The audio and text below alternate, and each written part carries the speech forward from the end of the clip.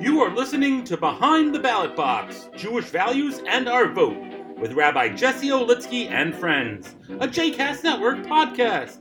For more information about this and other JCast Network podcasts, please visit jcastnetwork.org. And don't forget to vote. Welcome to Behind the Ballot Box, Jewish Values and Our Votes. I'm your host, Rabbi Jesse Olitsky of Congregation Bethel in South Orange, New Jersey. We understand that the Jewish vote and the Jewish voter is not monolithic, that there are several issues at stake in November's election, issues that are guided and influenced by the ethics and values of our Torah and our tradition. Each episode focuses on a specific issue at stake and is a conversation with Jewish communal leaders about what our community believes our response should be regarding this issue in November's election. On today's episode, we'll be talking about the gun violence epidemic in America and how the Jewish community should respond. I'm privileged to welcome to this conversation Dorian Karp, Senior Advocacy and Policy Manager at Jewish Women International, and Rabbi Menachem Creditor, the Pearl and Ira Meyer Scholar in Residence at UJA Federation in New York, and founder of Rabbis Against Gun Violence. Welcome, Dorian. Welcome, Menachem. Thanks for having us, Jesse. Thank you. Pleasure to be here. I wanted to begin by focusing on statistics. Over 30,000 people are killed in America every year as a result of gun violence. Well, we make up just a small fraction of the world's population. We make up a large portion of gun deaths on this planet. Why do you think that is?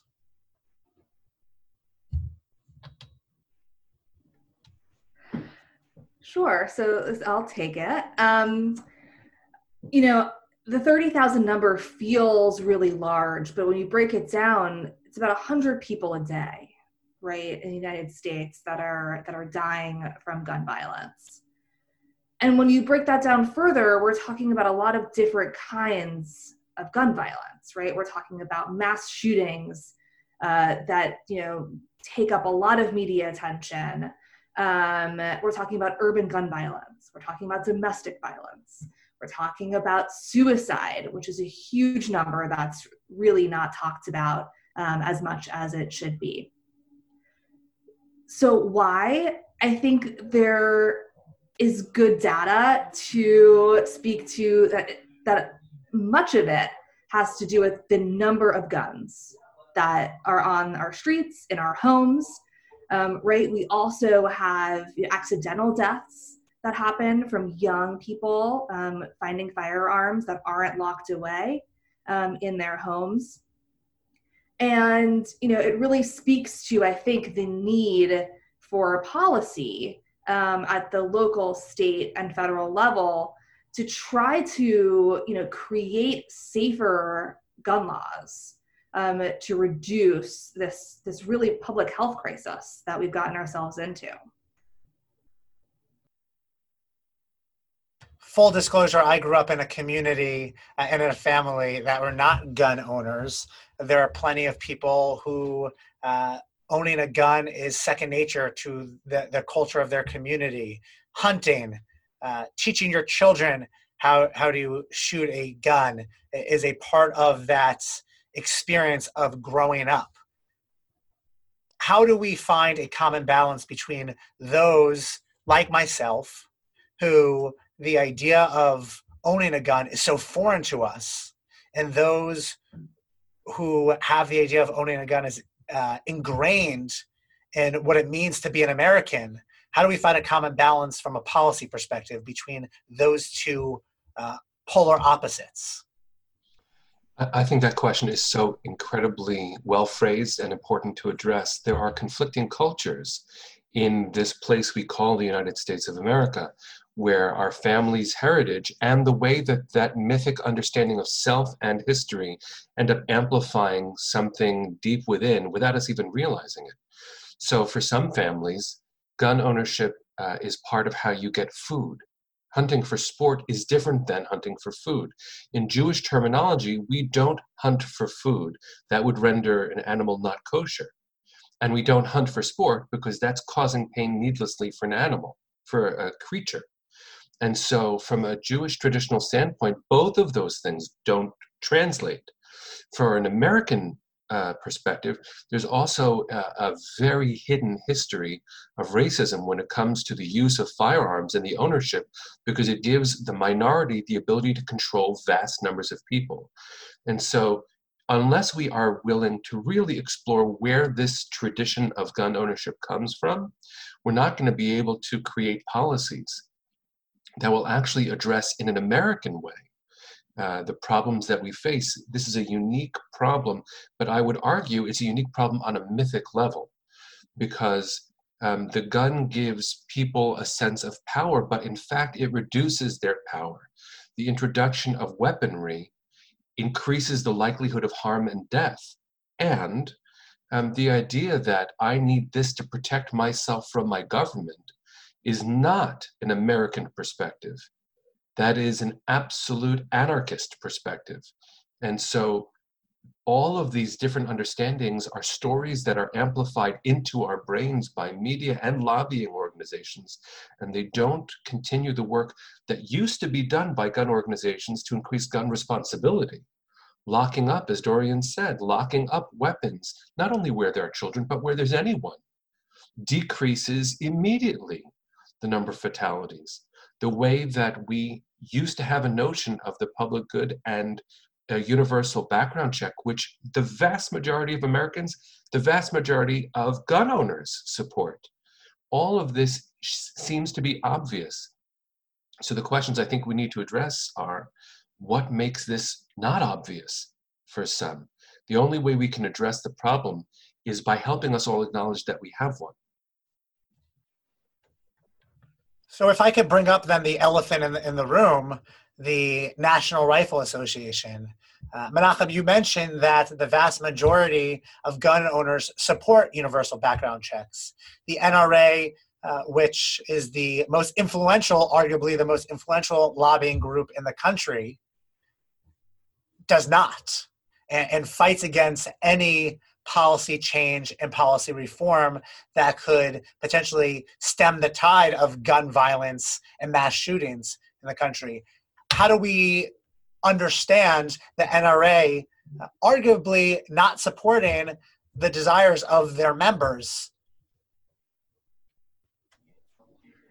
I think it's a challenging question because the NRA for so long has held so much power, right, in who they represent as gun owners. Even the ability to get concealed carry licenses, you have to go through the NRA. Like, they have built a structure to really empower not the people that they represent, right, but their own ideological perspective on the Second Amendment. And in the last, dozen or so years, you've seen groups like Everytown, like Giffords, like the Coalition to Stop Gun Violence, really emerge to counter that perspective.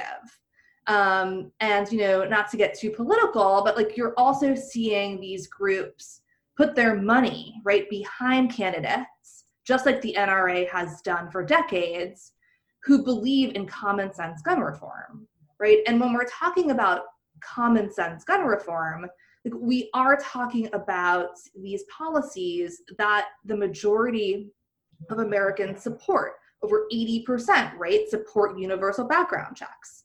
You've seen in even conservative states, I'm from Florida, right, after Parkland, you saw a sweep of gun reforms pass, a legislature that is very conservative and with a Republican governor, right? You have extreme risk protection orders that are, most known as red flag laws, to be able to take firearms away from people that are at risk of hurting themselves or someone else, which have been, it was started in Connecticut a while ago, right? Really to save people from suicide.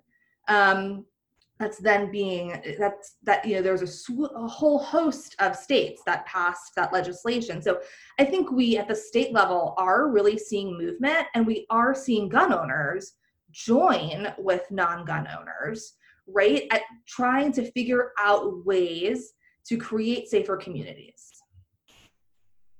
At the time of this recording, there's actually a lawsuit that was recently filed by Letitia James, the Attorney General of New York, against the NRA. Do we think that this is the end of the NRA? And if so, is that what it will take to cause real influential and meaningful change with regards to gun reform?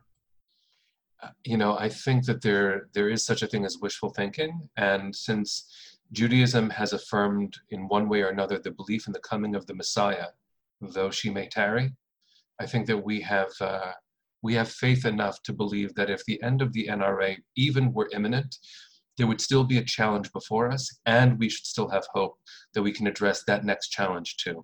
In every generation, we're told that there are challenges that are unprecedented.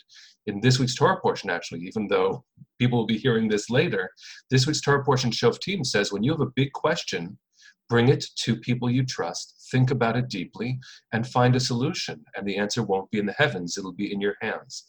So I think that if the Attorney General of New York and her heroic effort remains symbolic in nature, we have work ahead, and we're up to it.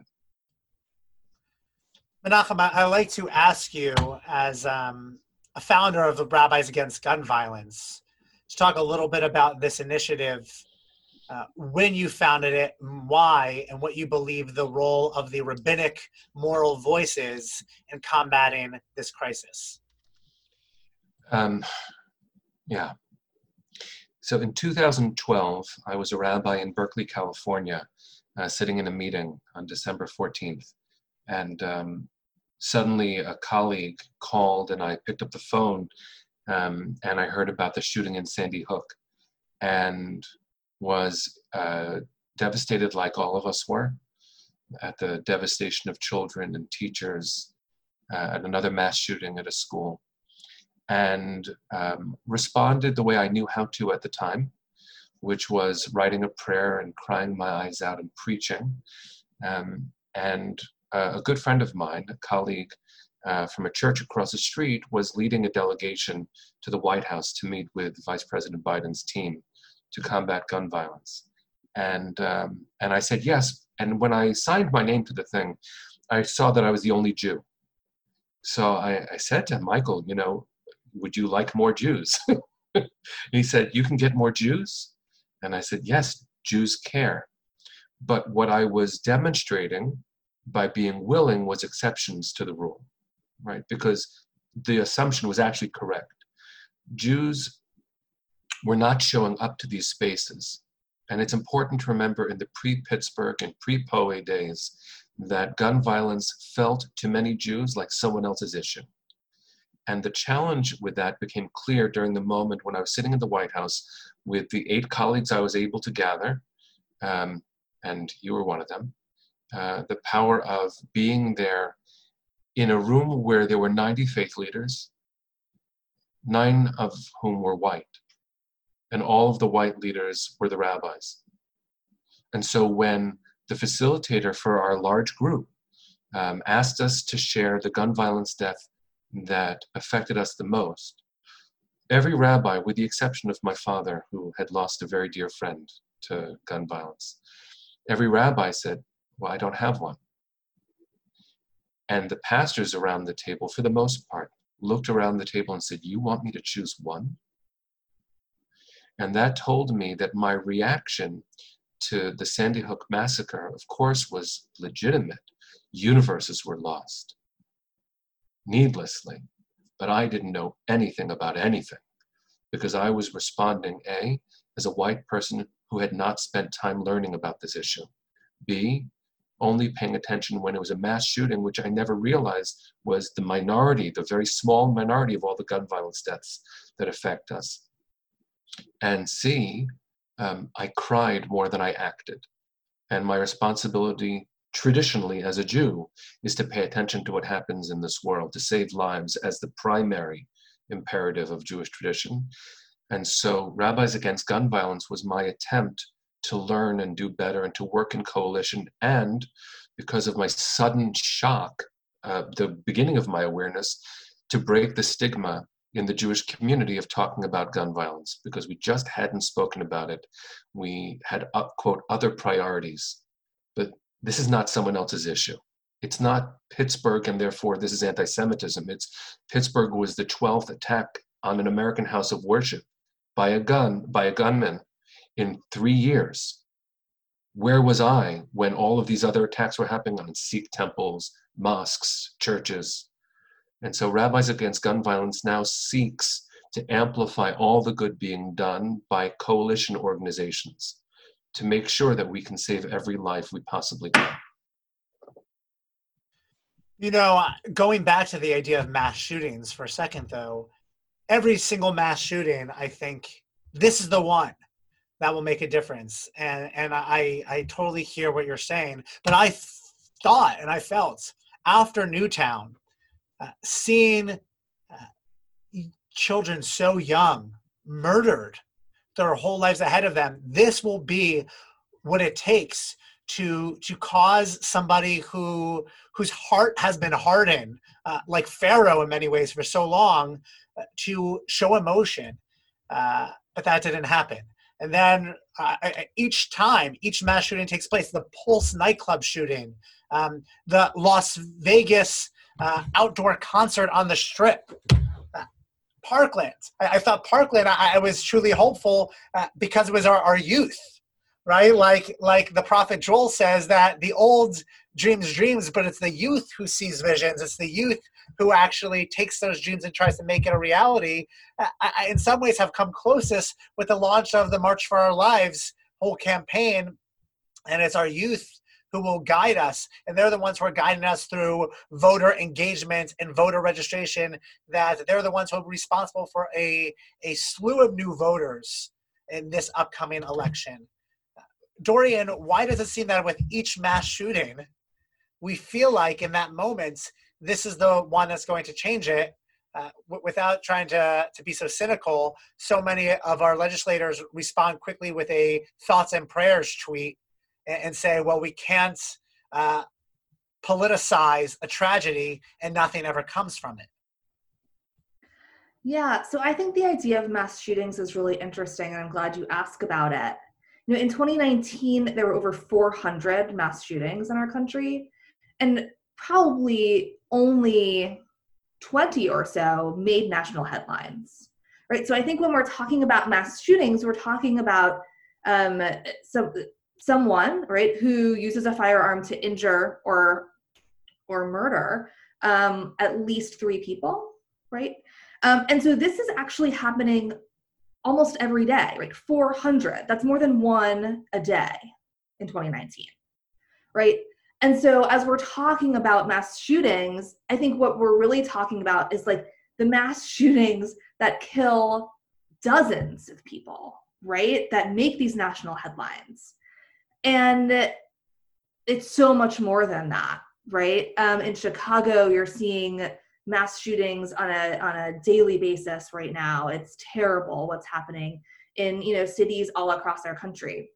In terms of elected officials, right, turning their attention to these horrific events and then, you know, life moving on. I think that particularly in the last few years, the media and news cycle and our ability to grapple with difficult issues has become so challenging, right? There's so much happening in the world. And these horrific events are so difficult to even grapple with, right? That it's in our nature to move on and not carry this intense burden. But it's really up to all of us to make our elected officials aware that this is an issue that we care about, and we're going to demand that they don't move on, don't just give thoughts and prayers, and do take action and support legislation. You know, I mentioned earlier at the local, state, and federal level, there's so much that we can do, you know, and it's not just at the policy level with things that we, you know, think about with like an assault weapons ban and background checks, but it's also like violence interruption. There are lots of groups on the ground really working to try to reduce gun violence, mental health, right? To try to make sure that people that would commit suicide with a firearm, which is obviously the most deadly way, right, get the help that they need.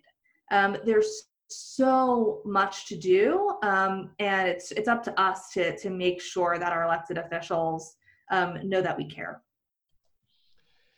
And I just add, I mean, that's so well said. All of the accountability for public officials, what it means to mobilize and keep paying attention, even when our brains and our hearts would pull us to something easier to deal with. I had a conversation with an elected official about well, now it feels like a million years ago, but I'm pretty sure it was recent.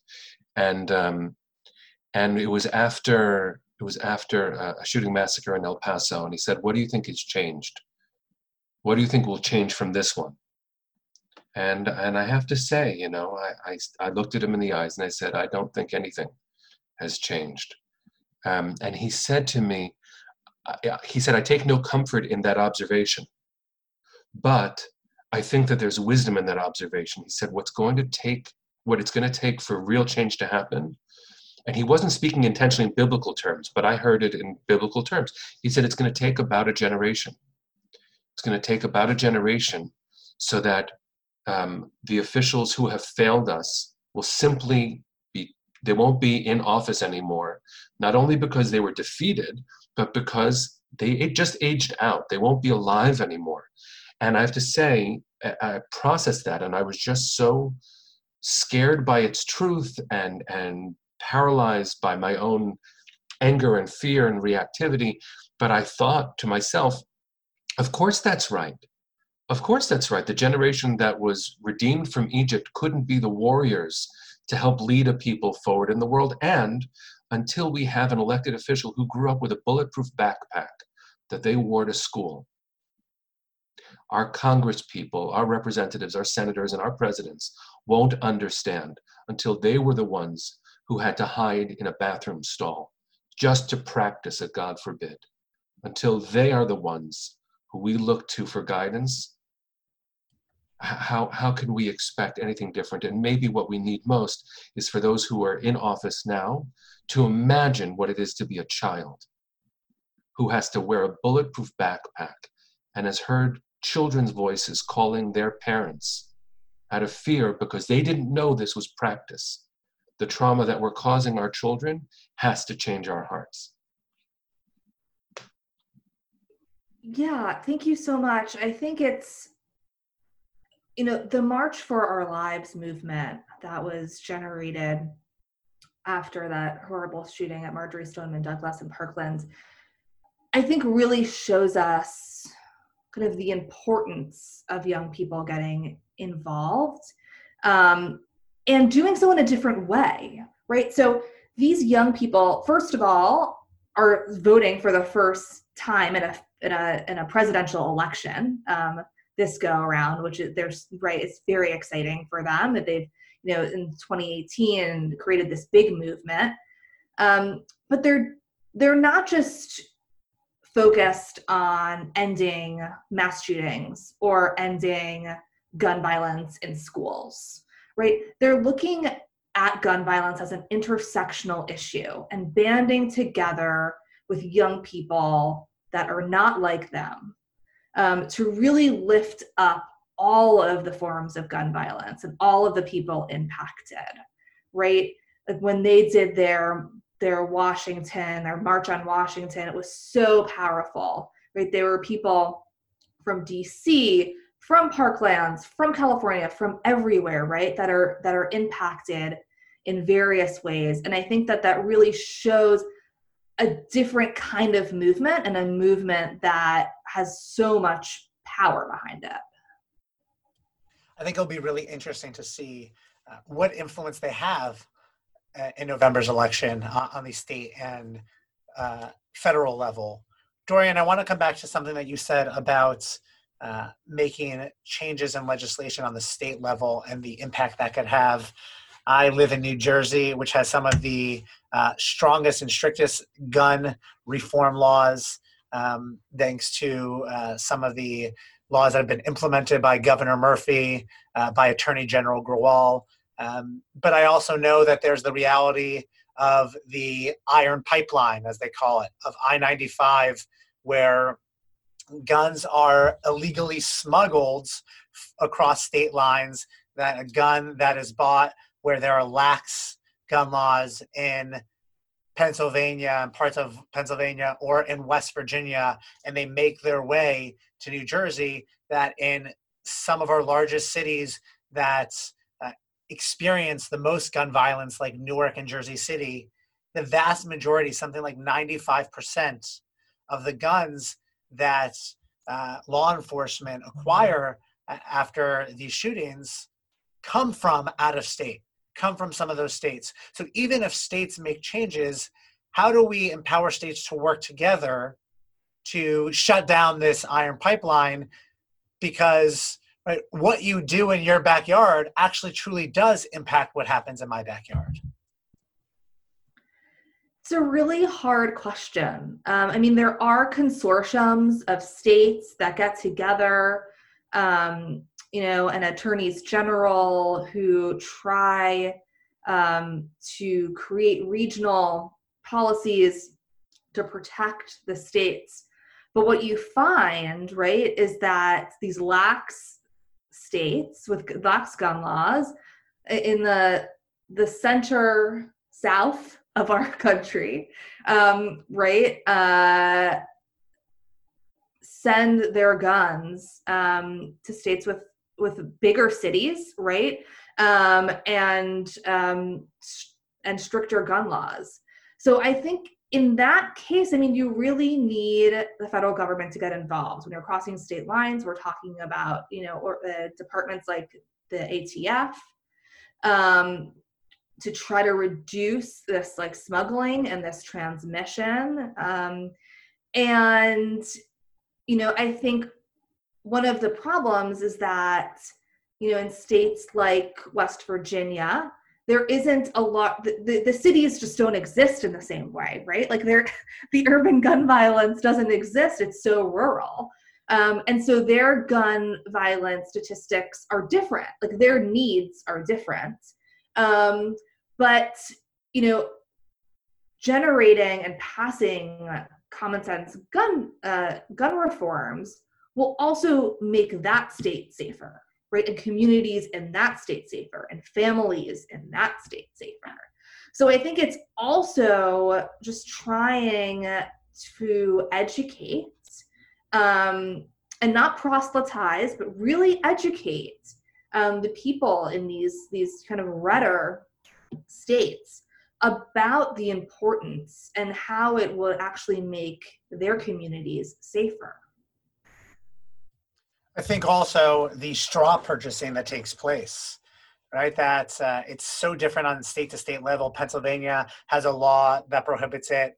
But if somebody is going to a gun store and they're buying they're filling up the trunk of their car with firearms, by law in some states it's totally allowed, and you could believe that they are doing that for their own sake, but there's a very good chance that they're driving from Munster, Indiana, 45 minutes, right? Munster's technically a suburb of Chicago, into Chicago, and what they are actually doing is trafficking, and they are perpetuating the gun violence that exists in some of these urban areas.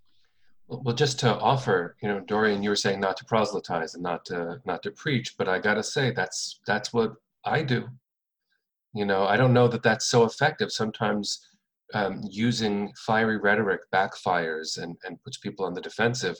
So instead of fiery rhetoric, how about we just try to teach the golden rule on a national level? We are our sisters' keepers. We are our brothers' keepers. And as Jesse just said a second ago, what happens in your backyard could take my child's life. And my child and your child deserve to live. Even if we're going to disagree about some fundamental political things, and even if someone wants to make the argument about states' laws versus federal enforcement, right, the community requires goodwill and involvement in each other's lives, a sense of mutual responsibility. The reason, I don't know if you both saw, but the Iron Pipeline suffered a major loss, thank God, just 4 weeks ago with a major bust in Queens, New York, of guns that were being smuggled in. And the officials said it's because a community member saw something happening and felt responsible. So they called it in. And it takes that kind of sense of responsibility, of obligation for my neighbors, the ones I can see and the ones that I can't. One of my favorite philosopher immunologists, Paul Farmer, calls pragmatic solidarity. Because if I think that the problem exists where you are and doesn't touch me where I am, he said, learn from germs. And we're in the middle of the worst living experience and experiment to prove his point, which is to say, if you think something that happens in Wuhan, China doesn't affect you in New York City, you're not paying attention. Well, that's something that's invisible. How much more so a bullet? Yeah, as you were speaking, my head went straight to the coronavirus, right? And what's happening right now, and all of our responsibilities of wearing a mask, not to protect ourselves, but to protect, who we're coming in contact with, and then all those other people that they're coming in contact with, right? I mean, it's so exponential, and I think that this is a similar case here as we're talking about these straw purchases. There's been, a few different kinds of legislation to kind of tackle this. And one that I think passed in Virginia recently was only one gun purchase a month, right? I think it's being challenged, but there are a lot of people thinking about what are ways of still respecting the Second Amendment, while also trying to reduce the risk that a lot of this has on our communities and our country. I know that there is a bill that the House passed that has been sitting on Senator Mitch McConnell's desk that he won't take up in the Senate for many months since the beginning of the 116th Congress, about taxing gun purchases and heavily taxing ammunition as well. That's if we see something as a public threat, as we see it as part of a health crisis, if we can hike up the tax on cigarettes and tobacco products, let people understand the true cost of these firearms. Going back to this pandemic, though, for a second, I want us to look at some statistics. It's the reality is, because our kids have not been in school for half the year, that we've seen the fewest school shootings this past school year than our country experienced in decades. That's not to say that gun violence is down. There's certainly been a surge in domestic violence-related shootings. And even though these school mass shootings have decreased, there's been a surge during this pandemic in firearm purchases. How do we account for that, and how do we explain that? I think the question of explaining sociological phenomena is the work of many, many experts in the field. I wouldn't claim any of that scholarship or, data-driven thinking per se. It's not my specialty. But I do want to make a connection to something you just said a second ago. We can tax cigarettes, but we should remember historically that was not an easy fight. Remember how valorous it seemed, how beautiful and sexy it seemed for our heroes and our celebrities to carry cigarettes. What turned the tide was a number of things, but it was not that it was a health crisis.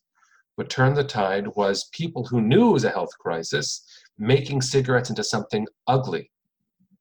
When I was a child, I was 4 years old, and I saw an ad on TV, a family with a father who was smoking and faded out of the scene.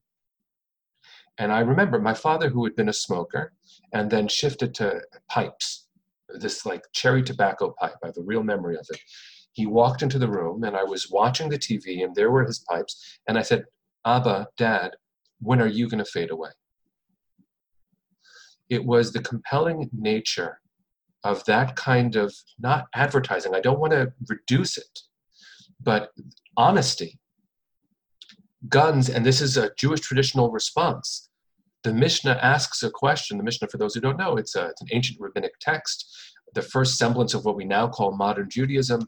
They ask the question, can you carry a gun on the Sabbath? Because you're not actually allowed to carry things on the Sabbath, but you are actually allowed to wear things that are adornments, like, necklaces. So some people get around the rules of what you can and can't carry by turning it into a piece of clothing or jewelry. So the rabbis ask that about a sword. Can I carry a sword on the Sabbath? And their answer should be, and this is what I believe would be a phenomenal strategy moving forward. The answer is no. Weapons are a disgrace. They are ugly. They are not beautiful. They are not adornments. You cannot carry them on the Sabbath. That doesn't mean you're not allowed to defend yourself if you're threatened on the Sabbath, but don't you dare think that that weapon which you unfortunately need is a thing of beauty. The problem with so many of those who want to defend the Second Amendment is that they violate the Second Commandment in the process. They turn the gun from something that there are necessities for defense, but they turn it into an idol worthy of worship and adoration. And guns, like cigarettes, are ugly. They're ugly. And that would turn the tide in terms of people's hearts. You think that your right to hold this thing is anywhere near as precious as my child's right to breathe? No way. That's unholy. That has nothing to do with being a human being. So be a person, a Christian, a Muslim, a Buddhist, a Jew, an atheist, whatever. We have an obligation to reduce the beauty of weaponry in anybody's eyes. And that's going to take a huge concerted effort. And I can imagine a lot of very ugly images that would be very helpful in the process.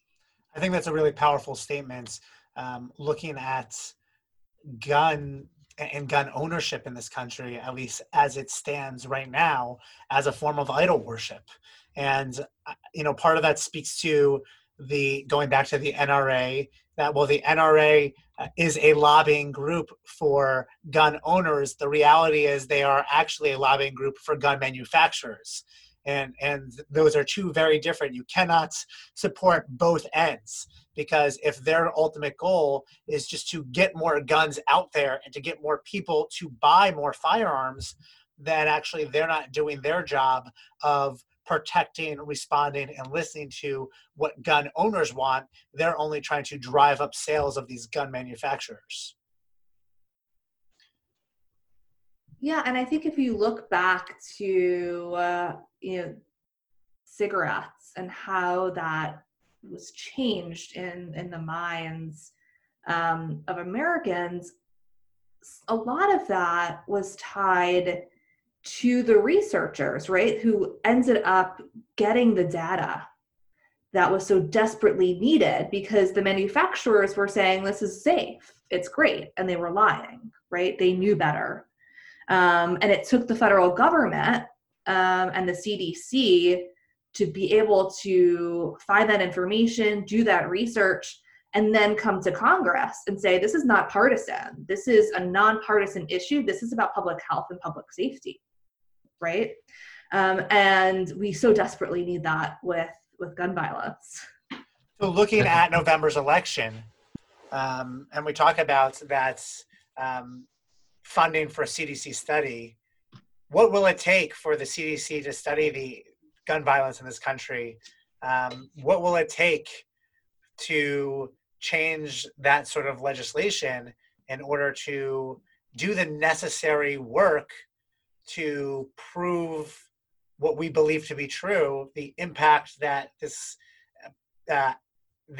epidemic is having on our country and on our children? You are asking the question that I think we need to face. And Dorian before used the word intersectionality. For us to recognize that gun violence is part of a messy and well-woven tangle of political efforts that might not even originally have intended to speak to each other and reinforce each other, but with the inability to reform campaign financing comes the ability of unfettered political giving, which influences an idea's power through the politicians who are elected to office, who then answer to the lobby and not to their constituents, and thereby also amplify the messaging of the lobby at their constituents, creating the myth, the lie, that gun reform is a partisan question. If we could unpack all of this and we recognize the interlocking sins of domestic violence and urban gun violence and campaign corruption, if we could talk about all of those things, which of course we're talking about, but not allow any one elected official to stop a political effort from addressing them. The fact that there are bills that have been passed by one house of Congress that aren't even being discussed in another, that's not a partisan problem, that's a broken system. We have to be able to have debate based on the facts, and of course, the facts themselves are not allowed to be researched because of the NRA's power in blocking the CDC from treating gun violence like a health epidemic or from funding studies. There are a million solutions, but they all begin with one very clear solution, which is only vote for people who serve the people. And if whoever claims your interests as their mandate blocks the research that would lead to fewer gun deaths, I mean, that claim is just false. It's just a lie. That's not a partisan thing, but the different parties are being played by the NRA too. So by making gun violence into a wedge issue, you reinforce those who become more beholden to your funding. And so I think we are in a messy, messy cycle of violence. And it's going to require some deep disruption, which is why actually the young people in Parkland, I think, have amplified voting registration. I think that's the beginning of the solution. And without people taking responsibility, and by people, I mean me, I don't mean to be preaching to somebody else. If I don't show up to vote this November, I have no right to my own tears because they are shallow and crocodile tears. Only if I show up and put my own self in a position of responsibility to make a difference, only then do I have a right to say any of these things. Yeah, I think November is going to be key. And I think it's about voting, all of us voting, getting our absentee ballot, standing in the line, however you want to do it, and then making sure that everyone we know is doing the same thing, right? Vote and then do something.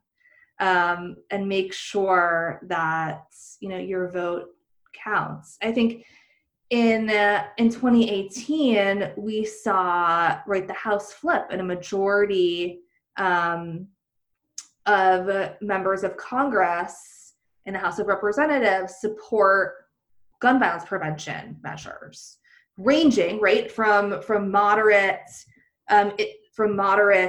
policies to kind of more what people would call extreme or progressive policies, and that made a big difference, right? I mean, while many of the policies that JWI supports, and gun violence is definitely a part of that, passed the House to just lay on Senator McConnell's desk, there was actually in the appropriations process a little bit of movement. I think there was about $2 million to allow CDC and NIH to do to offer some money for gun violence research. Right. I mean, it's a tiny drop in the bucket, right? That is not nearly enough money considering there hasn't been any research done for about a decade.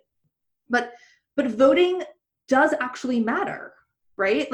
They were able to get something done in this appropriations process, and we were able to see these members of Congress bring gun violence prevention issues to the forefront, right? By passing legislation, by doing press conferences.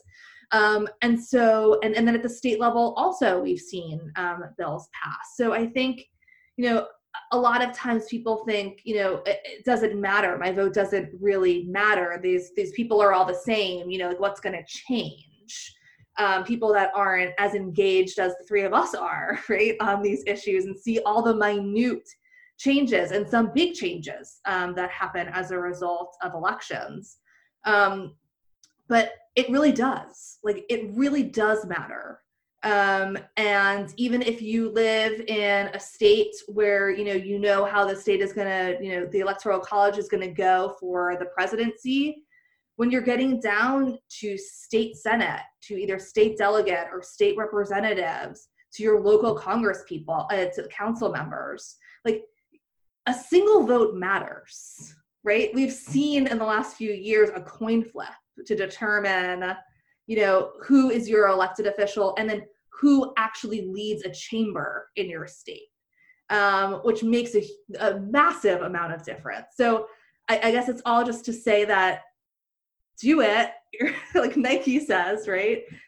Your vote really does count, and this election is, more important than ever.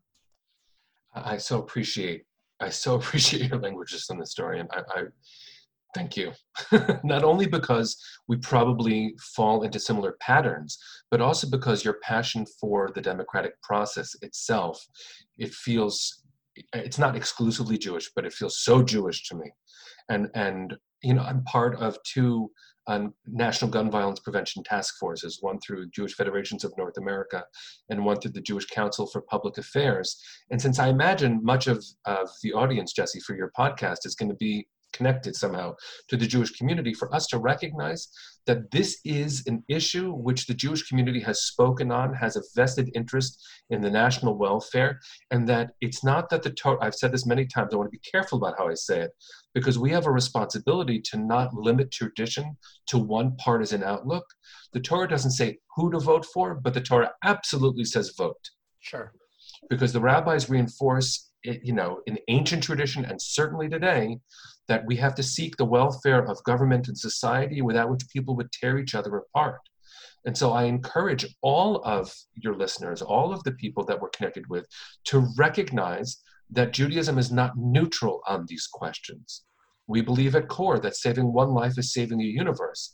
And if your one vote can save one life, you just saved a universe. And God forbid you don't. God forbid you don't. I appreciate what you're saying, Menachem. I do believe, though, that Torah is subjective, and it's in our understanding and interpretation of Torah. That being said, I much rather, as a rabbi, believe in a Torah, believe in a scriptural tradition that seeks to prevent children from bringing guns to school than one that encourages all teachers to be armed, right? A tradition that understands that sometimes gun ownership is a necessity to keep others safe, but not a tradition that celebrates idol worship and treats a AR-15 as a golden calf. That's the kind of subjectivity I could get behind. So with that in mind, if you had your way, each of you, what would that common sense gun reform, or as Moms Demand Action calls it, #GunSense, what would that look like? Because I think that there are those who are on the right who say that anybody who supports gun reform is actually trying to abolish the Second Amendment and get rid of the Second Amendment, which truthfully is a whole other conversation. But what would that common sense gun reform look like in your eyes?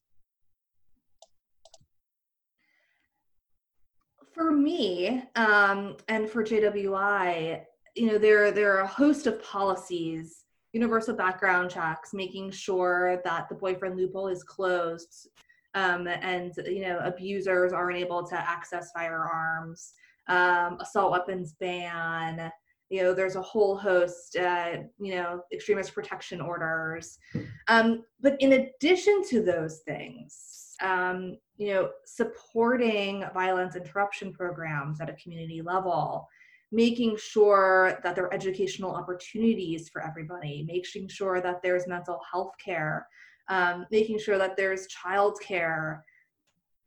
It's a whole big issue, and gun violence is a piece, right? A really important piece, a really deadly piece of making communities safer. But that's what I think it looks like for me. I think it looks like passing policies, these macro policies, but no single policy, or not even all of the policies, will prevent all gun deaths. So then it's also starting to think about, like, what are the root causes of these gun deaths, and how can we really root out the problem, and like the need for the people that people feel to feel safe, right? Like, what does that mean? Really unpacking it, and using a firearm to get that sense of safety when the data shows that it's actually less safe, right? So to me, it's twofold, and that's what I hope to see in the future, people tackling all of those issues and problems.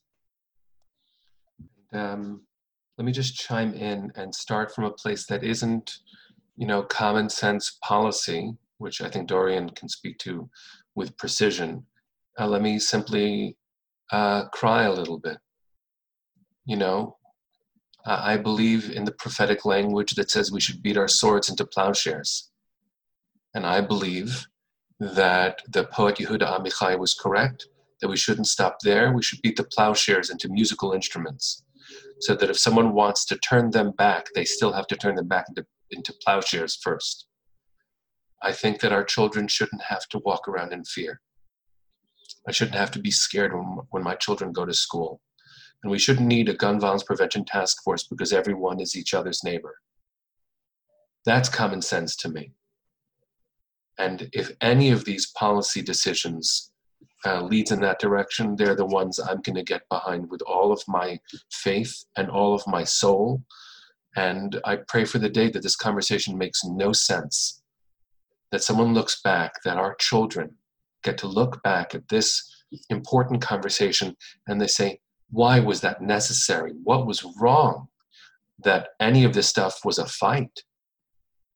So common sense, I think we have worlds to go before we can get to common sense. But these policy changes could be one step toward the world that was supposed to be already. Menachem, you said that you want to sit for a moment and cry. I can't help but think of the prophet Isaiah, all right, who speaks for God. And when we're asked, what is God doing when God sees humanity's self-destruction, God's creation destroying each other?